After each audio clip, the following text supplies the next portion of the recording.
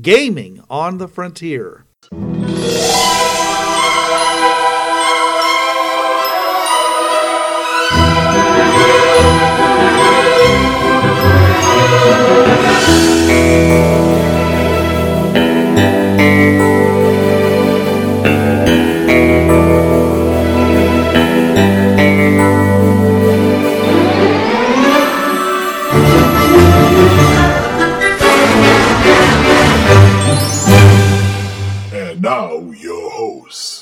This is Bruce.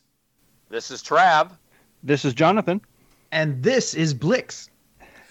And today we're going to be talking about what happens for all those other interdimensional explorers who aren't from Earth Prime. Maybe they're neighbors. Maybe they're farther away. And we're not just talking about fringe gypsies. Although we might mention them. All right.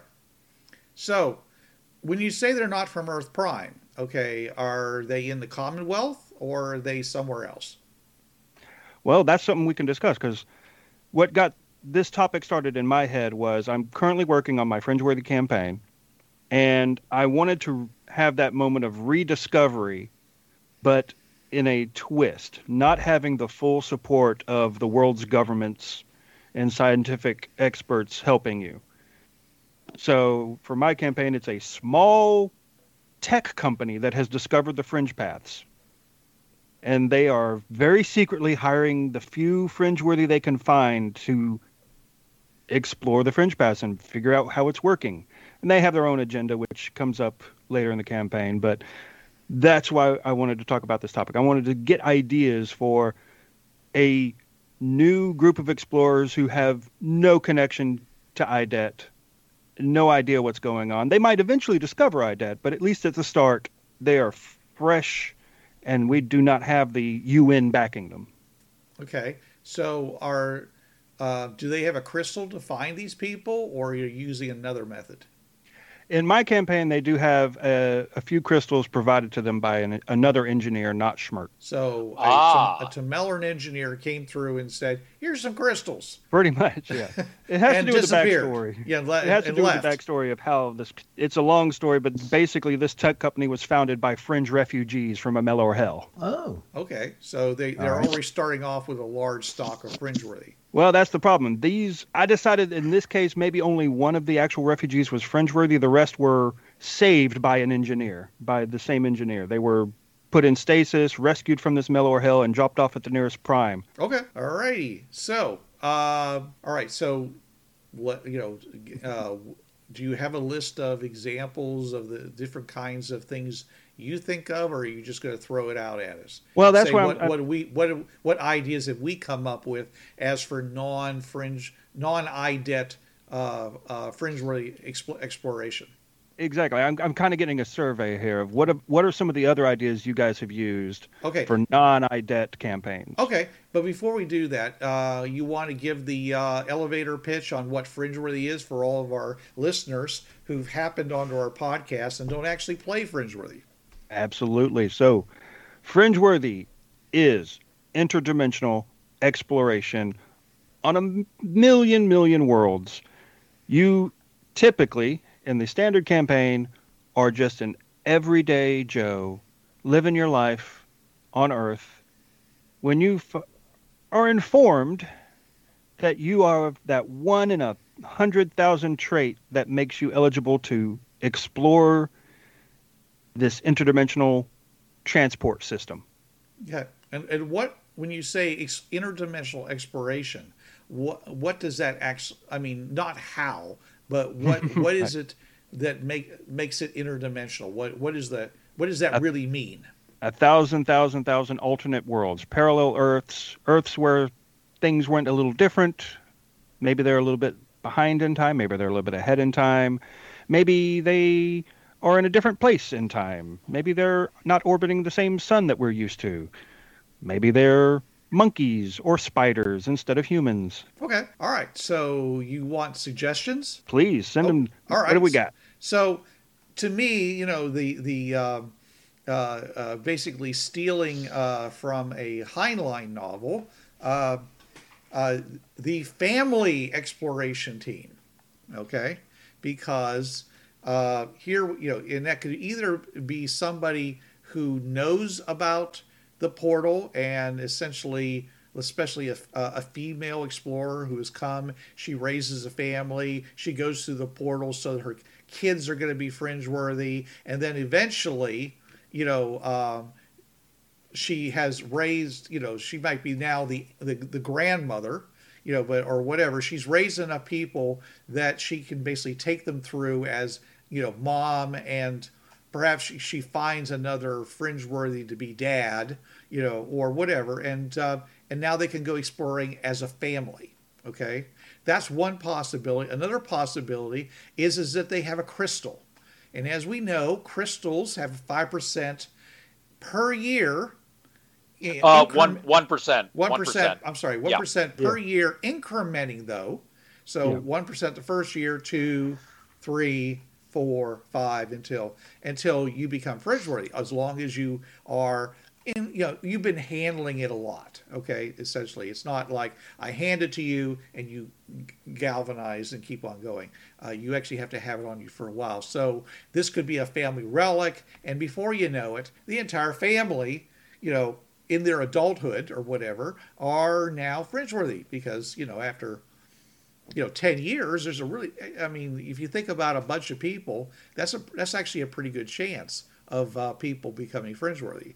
So you therefore have a family. And of course, if somebody develops the ability to use the crystal, then they can start using it to find people who are fringe worthy and bring them back and join the group or whatever, and then go explore. This assuming, of course, knows that they know where a portal is. Maybe whoever gave them the crystal appears one day and says, "Hey," he says, "did you know about this strange thing in this cave over here? You ought to check it out." And then vanishes again. Not like poof, but I mean just like, leaves and you never see them again.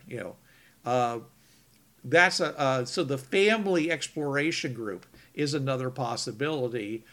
They don't know anything about the Fringe Pass. They don't know anything about anything. They just simply go, they find the portal, they go through, the second one is less than the first one because the first one you assume that they're an explorer of some kind who's left one world, gone to another, gone rogue from some organization, and basically found their own little private Idaho to basically raise a family on and eventually go back to, the Fringe Pass.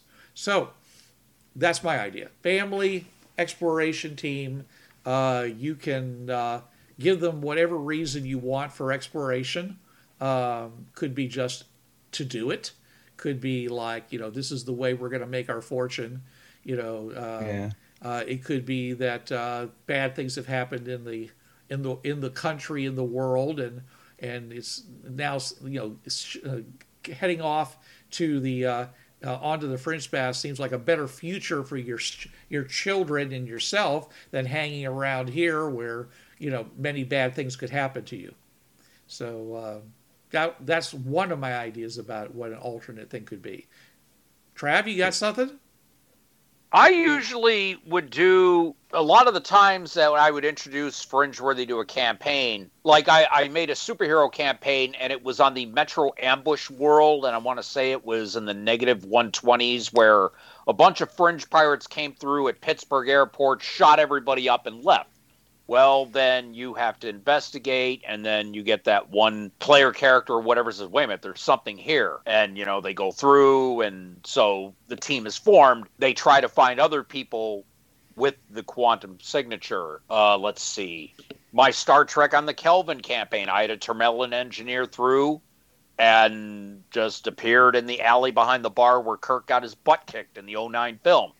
Federation took him in, and now there is a secret branch traveling the Fringe Paths, and they've been to a couple of the worlds already. I've introduced a bit of the Melor, and I've also thrown other things at them which they're realizing, okay, we really have stepped in it. There's things out here as seasoned space travelers that we, couldn't imagine.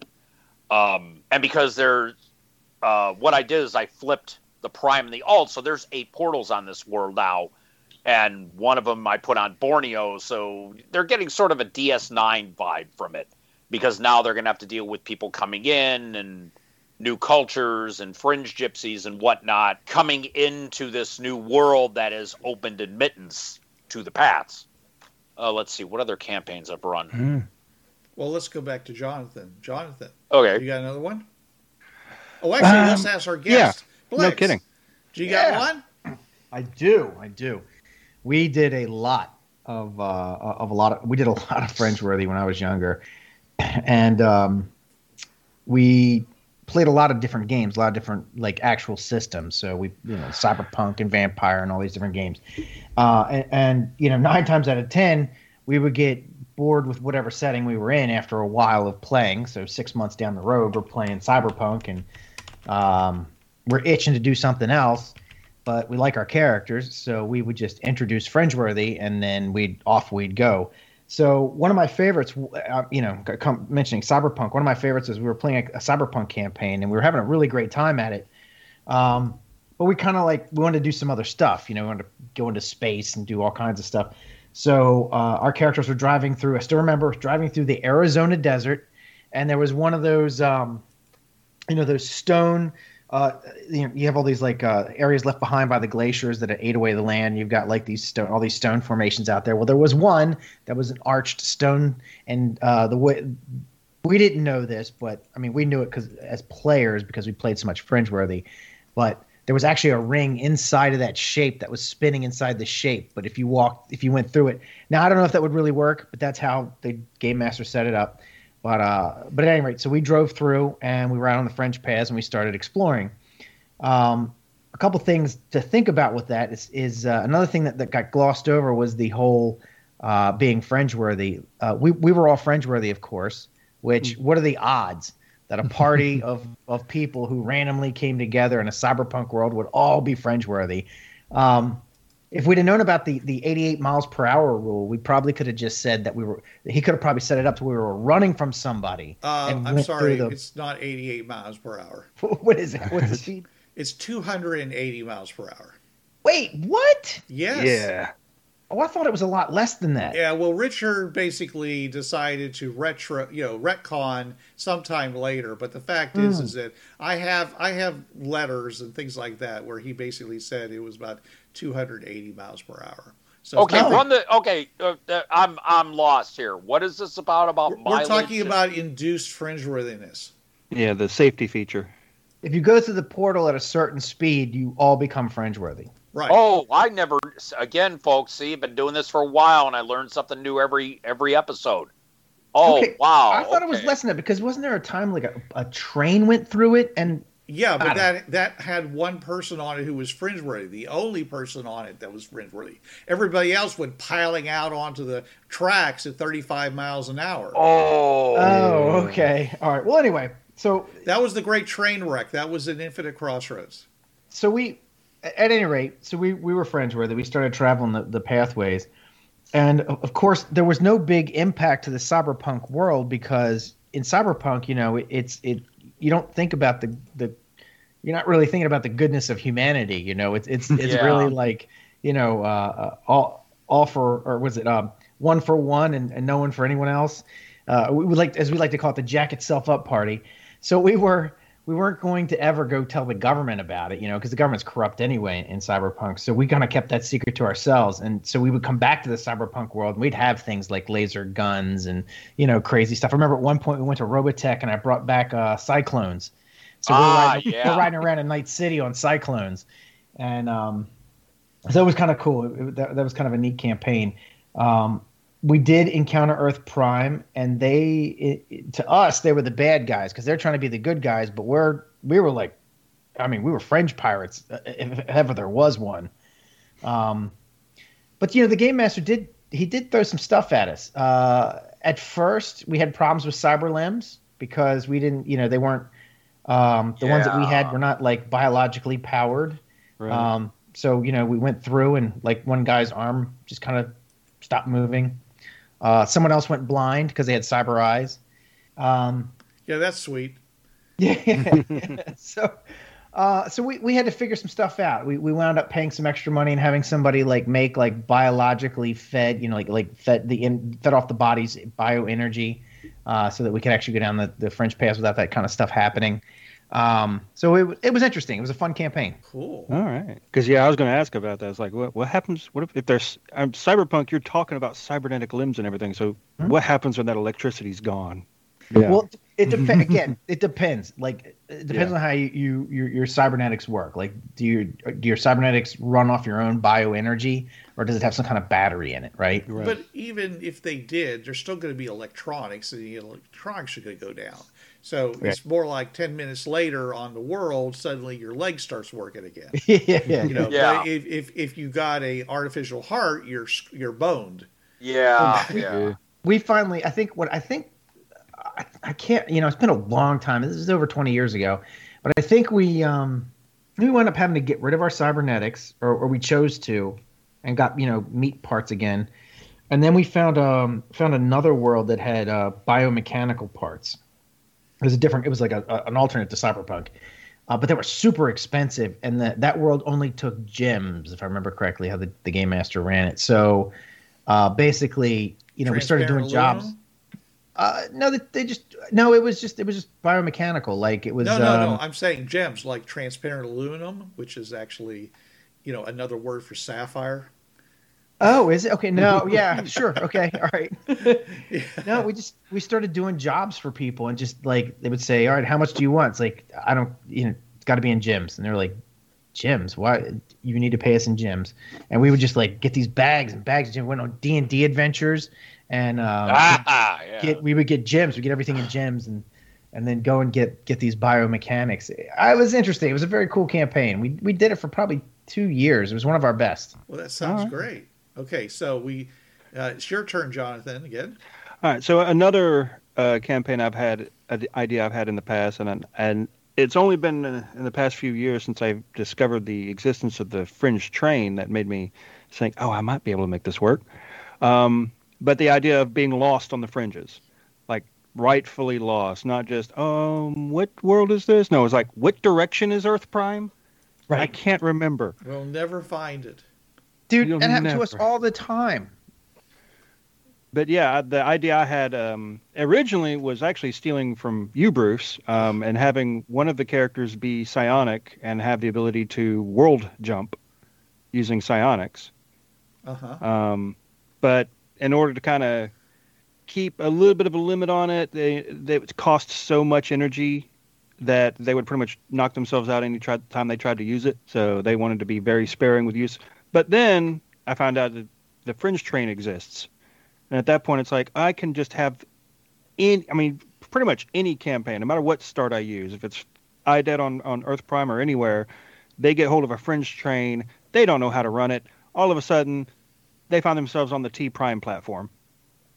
Right. Or anywhere else I want them. You'll never find your way home if you get on it and just basically say, "What does this do?" and just shove the lever. Yeah. You will never find your way home ever. This is your life now. You are now a wandering fringe gypsy. Right. Or pirate, however you want to do it. There's actually only one possibility of this, as like they did on the one world where it was actually Forgotten Realms, but there was Spelljammers, and Spelljammers took them to Corinne, and Corinne was actually close enough to Earth Prime that when they came out and they went to a couple of worlds, they said, "Wait a second, this matches up to our fringe maps. I know where we are." But they started off 130 platforms nodes out, and there's no way they would have found it otherwise. Yeah. So yeah, coolness, right? Oh yeah. And because when you're lost, you have to worry about so much more that you don't have to worry about when you're with iDead or any other organization. You have to feed yourself, you have to equip yourself, you have to hide yourself when you anger the wrong fringe pirate. What happens when you anger the right fringe pirate? Just don't anger fringe pirates. Yeah, just blanket rule. Yeah, especially not ones from Cyberpunk, because that's not a good day. Unless you know you can lead them to a world that's nothing but Melor hell, then just make them happy. Well, that's kind of what they did. I mean, a couple of scenarios I ran, they basically created what we refer to as honeypots, which was some places that were designed to take out the the French pirates, and then they went out and started telling gypsies and various people, hey, they found a gem mine on this one alternate. It's like 15 out from here at number 12. And like, sure enough. Well, that would have got us. It didn't take that long before someone starts nosing around. All right. I have another one, which is not really scenario based. It's more like who, not what. But I think it'd be fun, and that is one of the worlds that we're exploring right now in our Fringeworthy campaign is the one that has intelligent dinosaurs. So a group of intelligent dinosaurs is now on the Fringe Pass exploring. And you get if you want to, you can go full blown the Land Before Time. You got pterodactyls. You got you got the meat eaters, the whatever. You can do that if you want to, as long as you understand, of course, that there is no water on the Fringe Pass. So unless, of course, you're in one of those parts of the Fringe Pass where they've decided to do weird things with the Fringe Pass, like just have it watery. You can do that. I mean, the Fringe Paths don't have to be flat. They could be concave. They could be filled with water. I mean, there's air in the fringe. When you're breathing air, there's water in it. Where'd that water come from? It came from the system. Somebody's research grant said they needed a concave bowl-shaped platform. Well, we've talked about actually having a fringe campaign where it's actually waterways. And they're 32 feet wide, and it's basically just some big canal system. It's not actually roadways, and people are traveling up and down it on boats, poling themselves along or whatever, it's just a different way of looking at it, and there's actually a breeze, so whatever. I'm just saying it's up to the GM. I mean, the system is built a certain way, but a lot of the configuration aspects are part of the automated system of production. So it doesn't have to be like that. That's just the standard. Right. You can feel free to break from that. Any engineer with the right tools and right location could just flip the right switch and poof. Yeah. Oh, no, I could see it, when we do the ramps, you put the key in the center of the alt platform and the 4 ramps appear, and you go up or down to the next platform and the next set of fringe paths. It's like, okay, we're on basically a metal round dock, and there's a canal running around to all the portals. Someone comes through the portal, it's some Venetian gondolier, just with the poles singing Santa Lucia, and we're going back down to the other one, with the roads. Yeah. But anyways, I like the idea that, everywhere they go, everyone always looks at them and goes, say, it's dinosaurs. And some people are like, let's protect them. I mean, what cryptological refuge did they come from? And a whole lot of other people are like, this is my one and only chance to bag a dinosaur. So, it just adds all kinds of extra stuff, so, that could be fun, just from that aspect. And it's not even, we're not saying that they have to come from a primitive, 50 million years before, common era situation. It could be like Dinotopia, where they actually have intelligent dinosaurs and a culture and civilization. So, but you're a dinosaur. You're not a human out there exploring. Oh, now you just reminded me of that horrible Super Mario Brothers movie.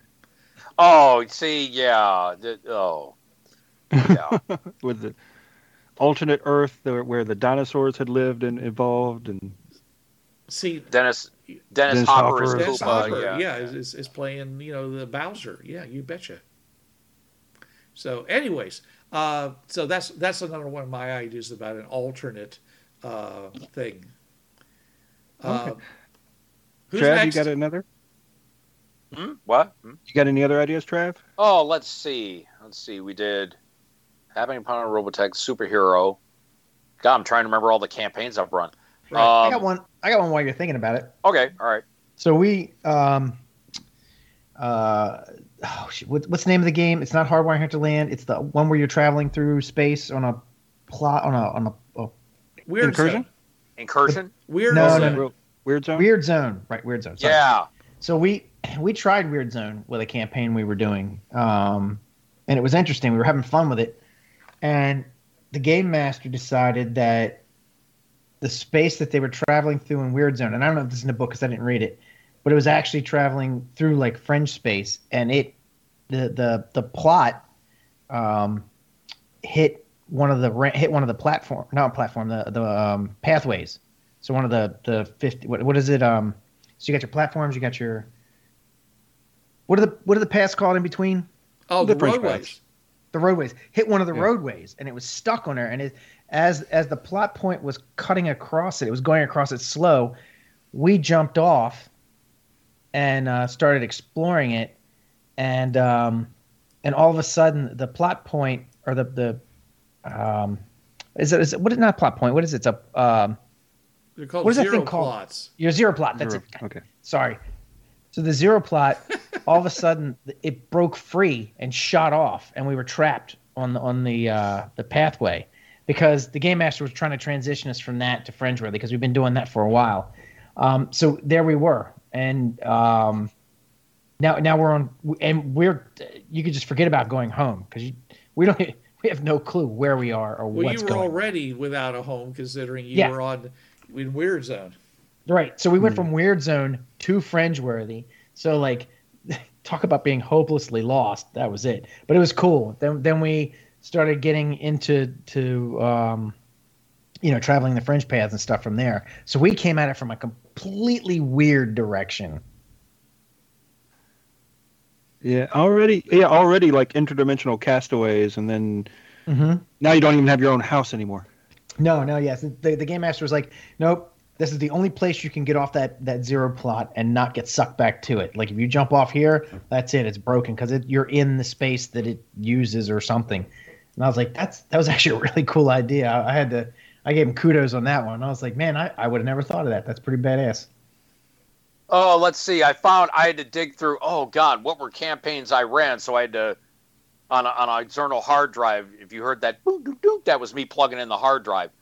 And I had 3 campaigns that all had to do with Fringeworthy. One of them it was a fantasy campaign, but the world was a lab world of a Termelern scientist named Guadthria, who basically said, oh, I found this world nobody's using. I'm going to create races akin to fantasy races and just let it go from there.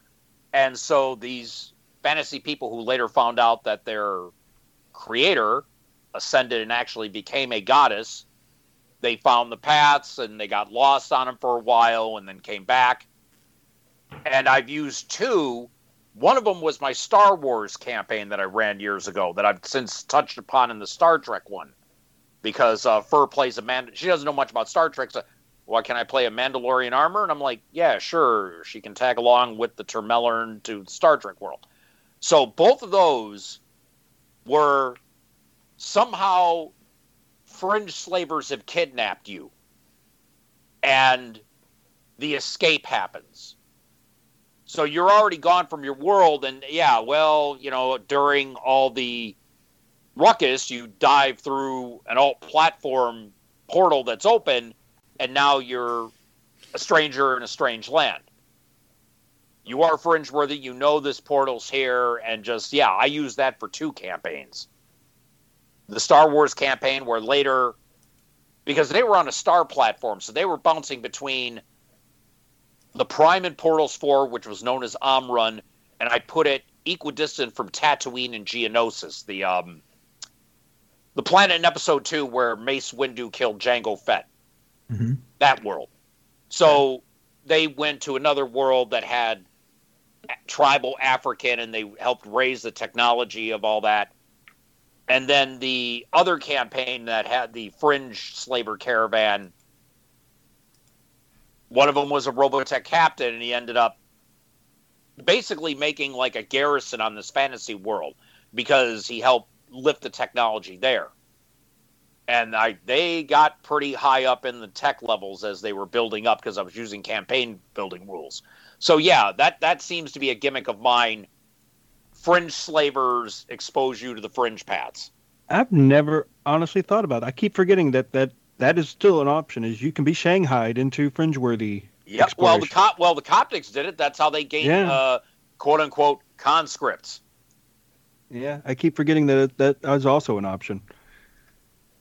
Hey, this crystal's lighting up near you. Hey, come be my friend. No, come be my friend. No, come be my friend. Yeah, the only difference between a pirate and a slaver is what they steal. Yeah. Pirates, it's goods. Slavers, it's people. But there's one and the same. It's just a fringe slaver is just a subcategory of fringe pirate. Sure. Yeah. So probably cares a little bit more about. You're not wrong.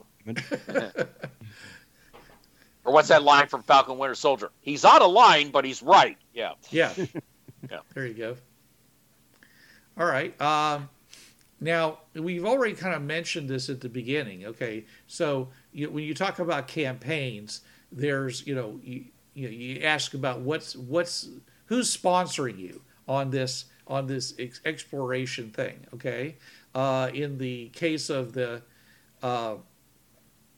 Edwardians, which was originally the Victorians, which is a non-Earth Prime campaign. It was done by the Crown. Once the guy who is the lord over the central part of Africa basically informed the Queen that yes, there's this strange artifact and I can go through it. So the entire organization that came up, the Humpties, otherwise known as Tejas, Humpties is Her Majesty's I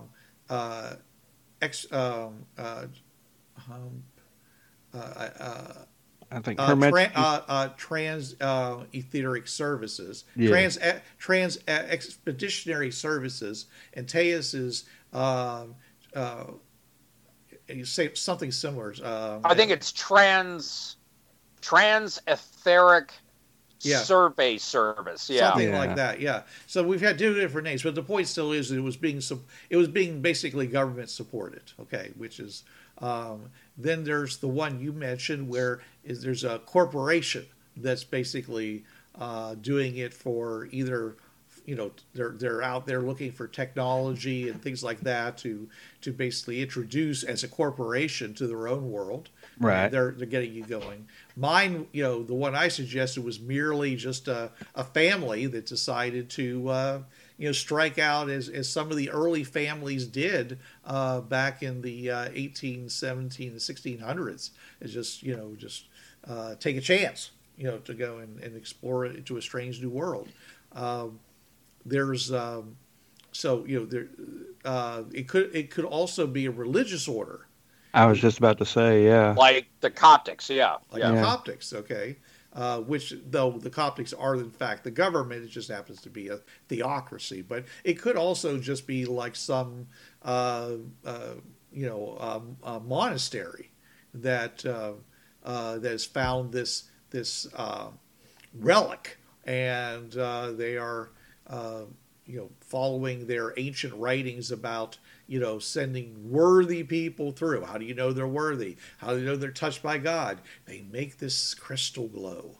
Mm-hmm. So yeah, do that. And you've mentioned the fact that you don't even have to have. You can either find them by using the crystal and use the Find Fringeworthy. You can now, of course, what we talked about before with the most recent, the Savage Worlds edition, you can actually use the crystal to find the portal. So here you have people that are making the crystal glow and they don't know what to do with it. But then one person suddenly says, I feel this yearning to go in this direction. I don't know why, but just something seems like it's there. And finding portals is in the D21 too. Right. But the point still is that it's like finding Fringeworthy, except it's finding the portal. So if you want to do it organically, as you develop as finding Fringeworthy, just because it doesn't actually provide any real benefit, then as you get better at that, suddenly you begin to notice that there's another thing you think you can detect, and you find the portal that way. So, really, it's, just throwing a crystal out into a population might be enough to generate, its own little thing, like that. I'm actually seeing now, using that idea of the family. I have this idea now of like a royal lineage of, maybe not royal, but they're a lineage of protectors, and they're the only ones who can make this holy relic glow, and so that gives them special privilege within their society. And then after a few generations, one of them who's made the latest in the long line of protectors feels that pull and goes, oh wait, I think I want to go. I'm feeling a holy call in that direction, and then they find the portal, and then the adventure begins. Yeah, and there's also, so the the whole big system collapsed some time ago. Yeah. Maybe all the people in this world used to travel it on a regular basis, and they knew all the ins and outs of this, but over the generations that knowledge got lost, or and also being that not everybody could go on it anymore, it was limited to a certain amount. Maybe they thought that it was shut down because now all these people that could go on it can't. I don't know, just maybe it, over time it just evolved into this religion, so that there's it's it's not even called Fringeworthy. They don't even talk about it as Termelin. It's the old ones or the ancient ones, and the ability to do these things, the trainings for how to use the crystal, what the crystals are, all that stuff has fallen into this actual like religious type thing where they think of it in more of a spiritual way as gods and as the divine, and that this is like another plane of existence. It is another plane of existence in reality, but thinking of it in more of a spiritual kind of, less thinking of it in science-y dimensional way and more of like a spiritual pathway. Mm-hmm. So maybe they view it from a spiritual, magic-y kind of sense rather than a science sense. Oh, yeah, I could easily see that, especially on a world that was not very well populated to begin with. It was like one of those like nature reserve worlds, mm-hmm. or small amusement park worlds where the population wasn't that big to begin with when everything shut down. Or the Meller attacked, right? And they actually happened to win, but in winning, the win wasn't a clean win. So Pyrrhic victory in some way. Yeah. Oh yeah. Hey, well, Meller are perfectly happy to go for the Pyrrhic victory. I mean, after all, they're all Tweedledee and Tweedledum, so they don't mind dying because there's lots more of them. Well, yeah, as long as I take you down with me. Yeah, exactly. Yeah. Well, as I've always told, when we were gaming, and somebody would say, well, if a Meller's gotten into here, how are we going to find him? I'm like, well, there is one weakness that a Meller has. They will always try to take over. They will always do the evil thing. So we can use that. So that's what we'll use. We'll look for those signs and the people doing it. If that's what you're looking for, you should be able to find them. They're going to be the person who's doing something different, or because they're not going to be able to do the same thing. There's going to have to be some change in someone's personality if they've taken them over, because that person can't continue if they've risen to a big position. They can't continue to do the things they were doing the way they were doing them before because they're trying to take over. So they're going to start making different moves. So that's what you got to look for. And if you know what to look for and you're well trained, you can figure it out. And we actually talked about like what would happen if Melor invaded Earth Prime. What, 2 episodes ago? 1 episode ago? No, that was it was it was Melor on Earth Prime. Yeah. Right. Yeah. So tune into that episode. Because they asked Schmert whether or not who's a Temelin engineer, if there were any infected Meller on Earth Prime, and he said not since Hitler and the Jackson performer. Oh my God, that's it's actually in one of the one of the Portal books. No, it's in Fringeworthy D20. That's where I found it. Yeah. Okay. Within maybe the first 15, 20 pages, I think. Okay. But yeah, I'm sitting there when we came up with the subject. I'm like, I remember seeing this, and I'm clicking through the PDF. Found it. Okay. Yeah. But yeah, just it. Well, also we were talking about the Melor and trying to they were locked down. Well, remember, a lot of the portals were locked down. What was it? That logic bomb they set off so they could get off the world, and instead they just made things worse. Yep. That could be another way where you have the people trapped on the world and fringe worthiness, and the portals all get relegated to myth and legend. Yeah. Yeah, we took the stance later on in our gaming. Like early on, the default was that the door would be open unless somebody closed it. But we got to a point where we're like, no, that doesn't make sense. We were like, to us, it makes more sense that every door should be locked by default, and the only ones that are open are the ones that have been opened. Yeah. Yeah, I think that's just the easiest thing to do overall, if nothing else, just control the players from getting in over their heads. Well, but it makes sense. Yeah, it makes sense. It's also good for the campaign because that means that there are going to be worlds right next to where you started out that you don't have access to in the early campaign. So they don't walk around every platform and look at 8 portals and say, well, this one seems interesting. We're just going to ignore the other 7. You just take that away from them, and then when they become available, you say, go explore that one. And then the GM isn't making up 7 new worlds every time you start a new adventure. Well, not only that, but you can that way you can put really cool stuff or later campaign stuff right near the beginning, right near where they're home, without giving them access to it right away. You reveal that when the plot needs it. So that's when they get that level of crystal, when the story requires it. Right. Oh, look, right next door is the world that had invented cold fusion. Where was this 10 years ago? It was behind a locked portal. Exactly. Yeah, it's always been there. You just didn't have the crystal that could open it yet. Right. So, that's why I refer to that as creating an evergreen campaign. Mm-hmm. Oh, okay. Yeah.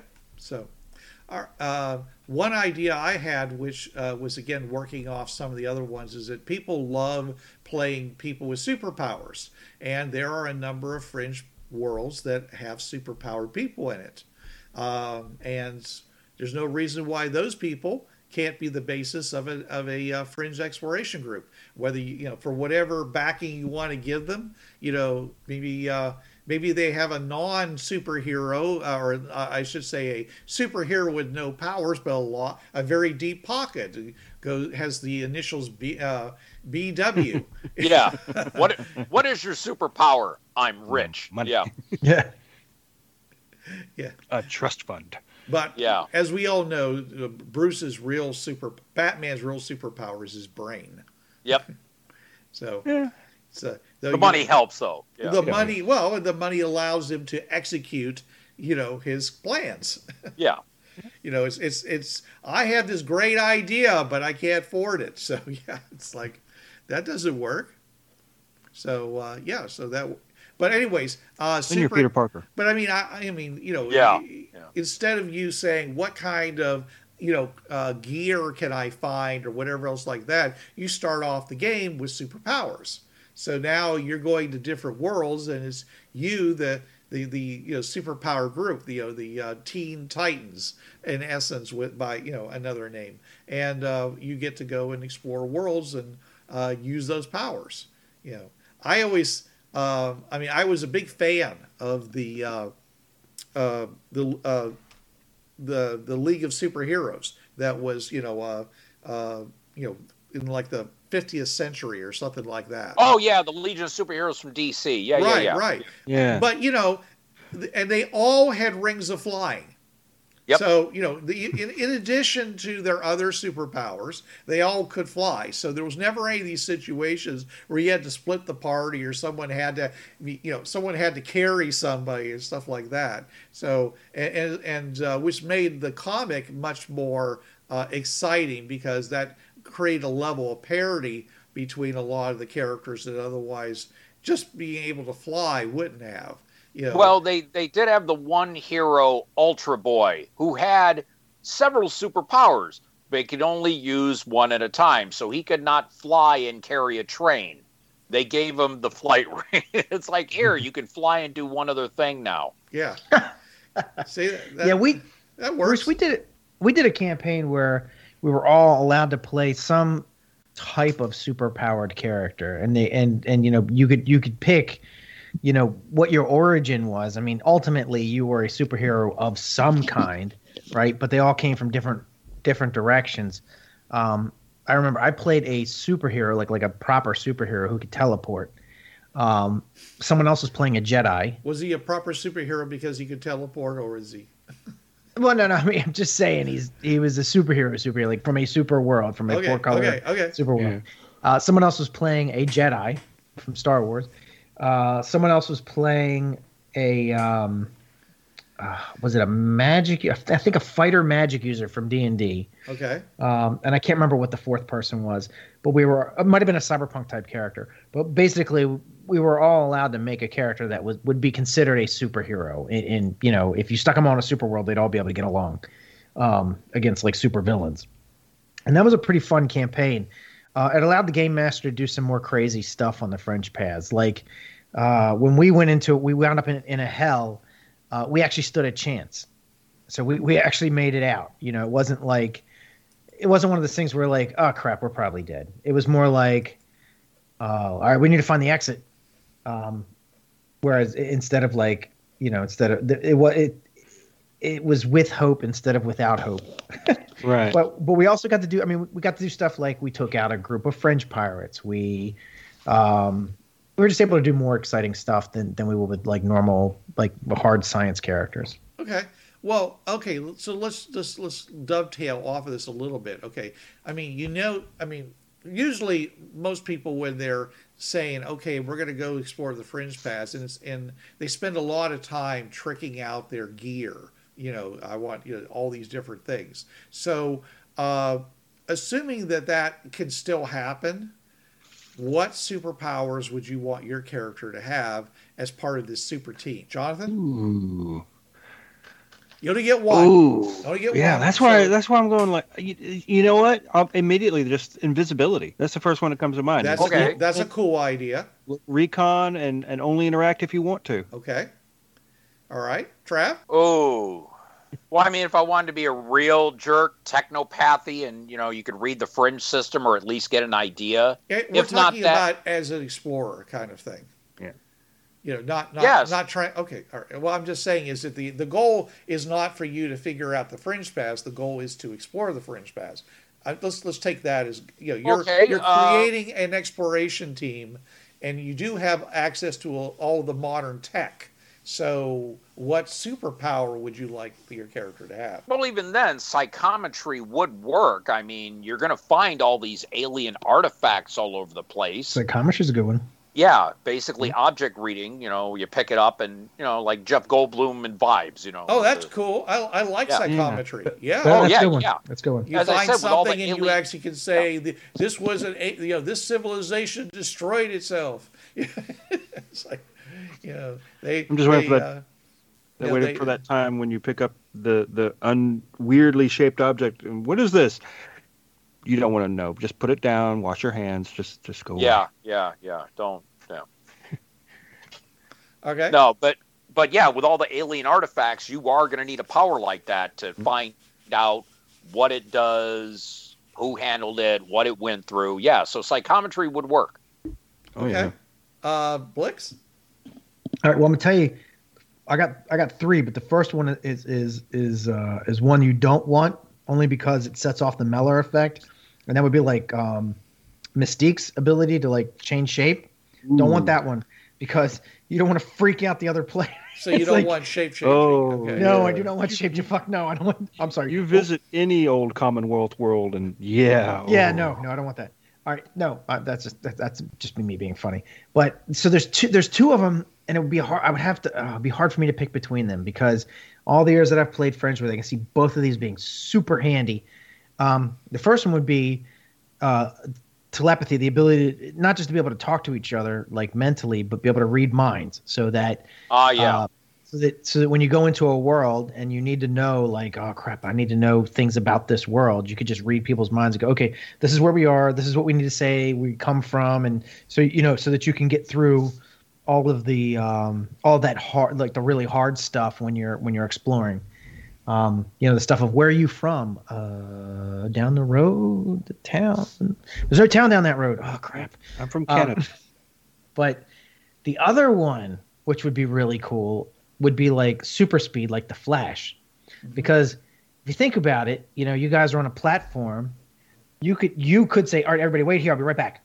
Zip down to the next platform and go, look in all the doors, da, da, da, da, da, da, then come back.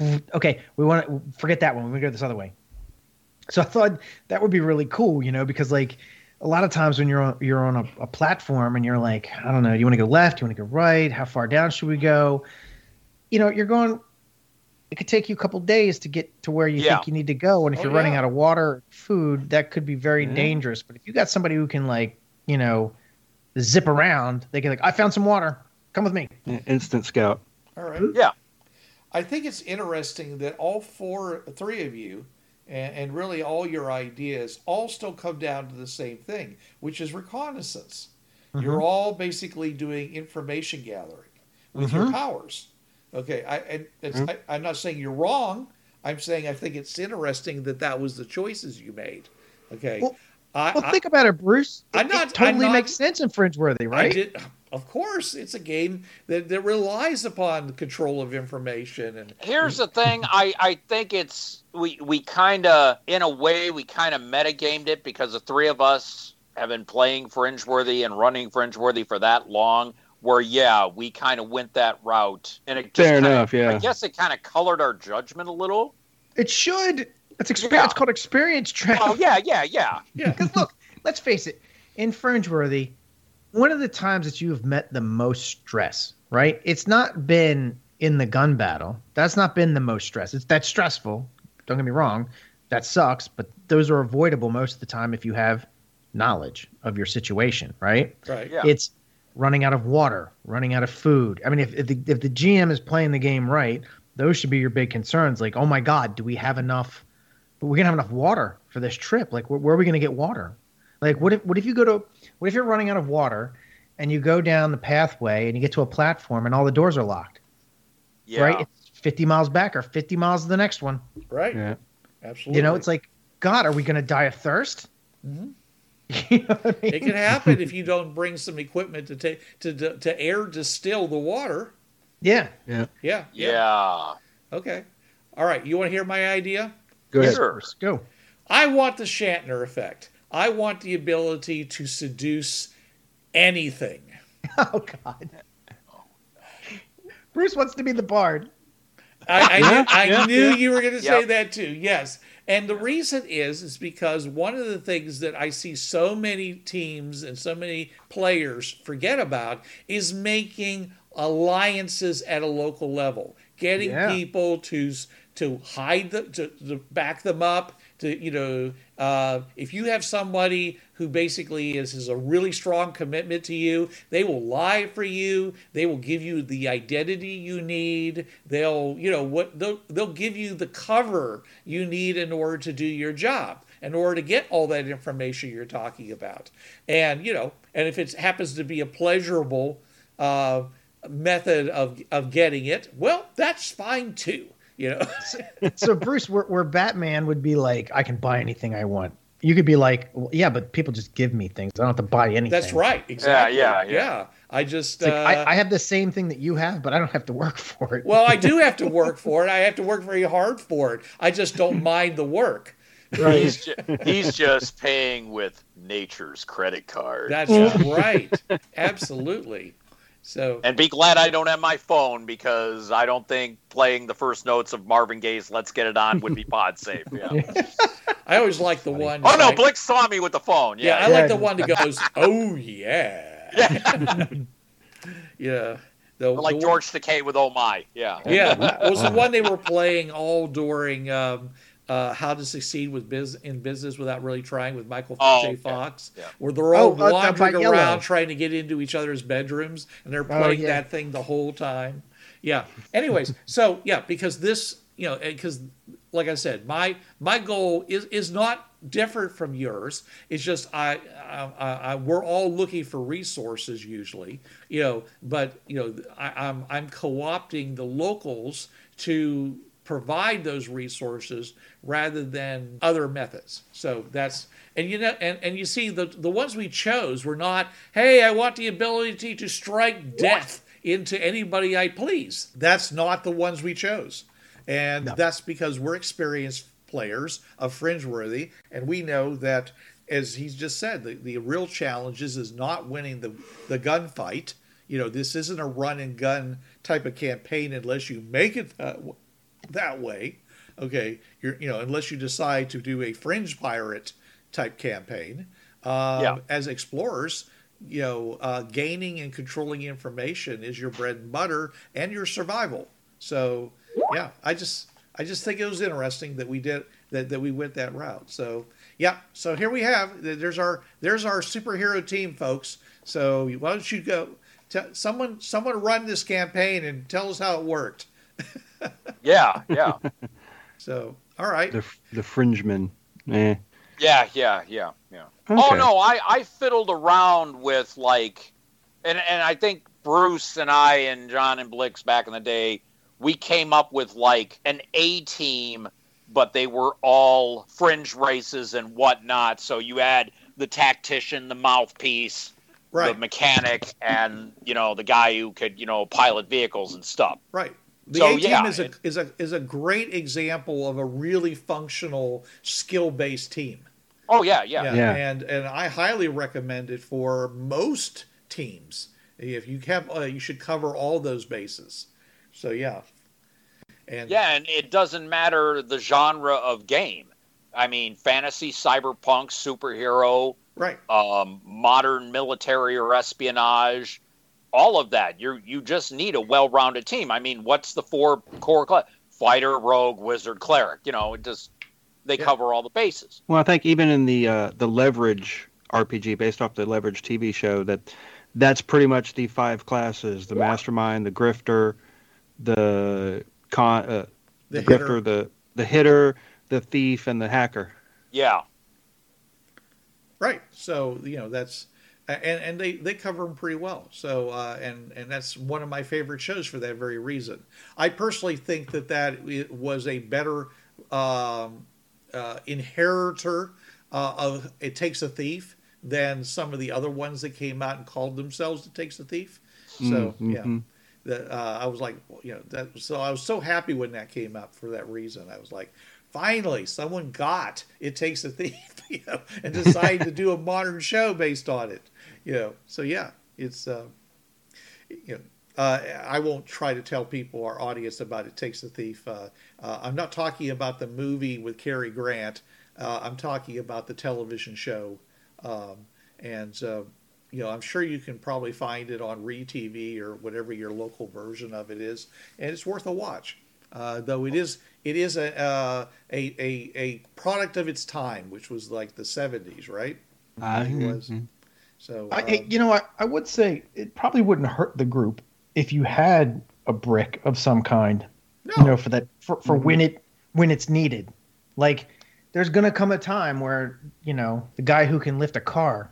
Well, yeah, in the A team that was BA, right, yeah. And in Leverage it was Elliot, and when they're not needed for the hitting, they can shift over to another backup role every now and then. Maybe they're like the mechanic. BA was a mechanic as can well, make the and a giant driver. robot, and that becomes a brick. Yeah. So there's ways of getting around that, but yeah. So, and of course, if you have a real mastermind, you never have to you have to get into that situation. So, I always said that you don't need to have a brick as long as you have explosives. Yeah, it's true. Yeah. And explosives travel very well across the fringe path. It doesn't break down or anything like that. All the people that are as long as they don't have an electronic timer, you put a mechanical timer on it, and they work great. Yeah. This is Bruce Sheffer saying there are a million worlds out there, so go explore them. And this is Trav. There's a reason why it's called gaming. It's for having fun. Gaming on the Frontier podcast is wholly owned by its hosts. It is released under the Creative Commons 3.0 license. No commercial reproduction and any use of any element of the podcast must be attributed to the Gaming on the Frontier podcast.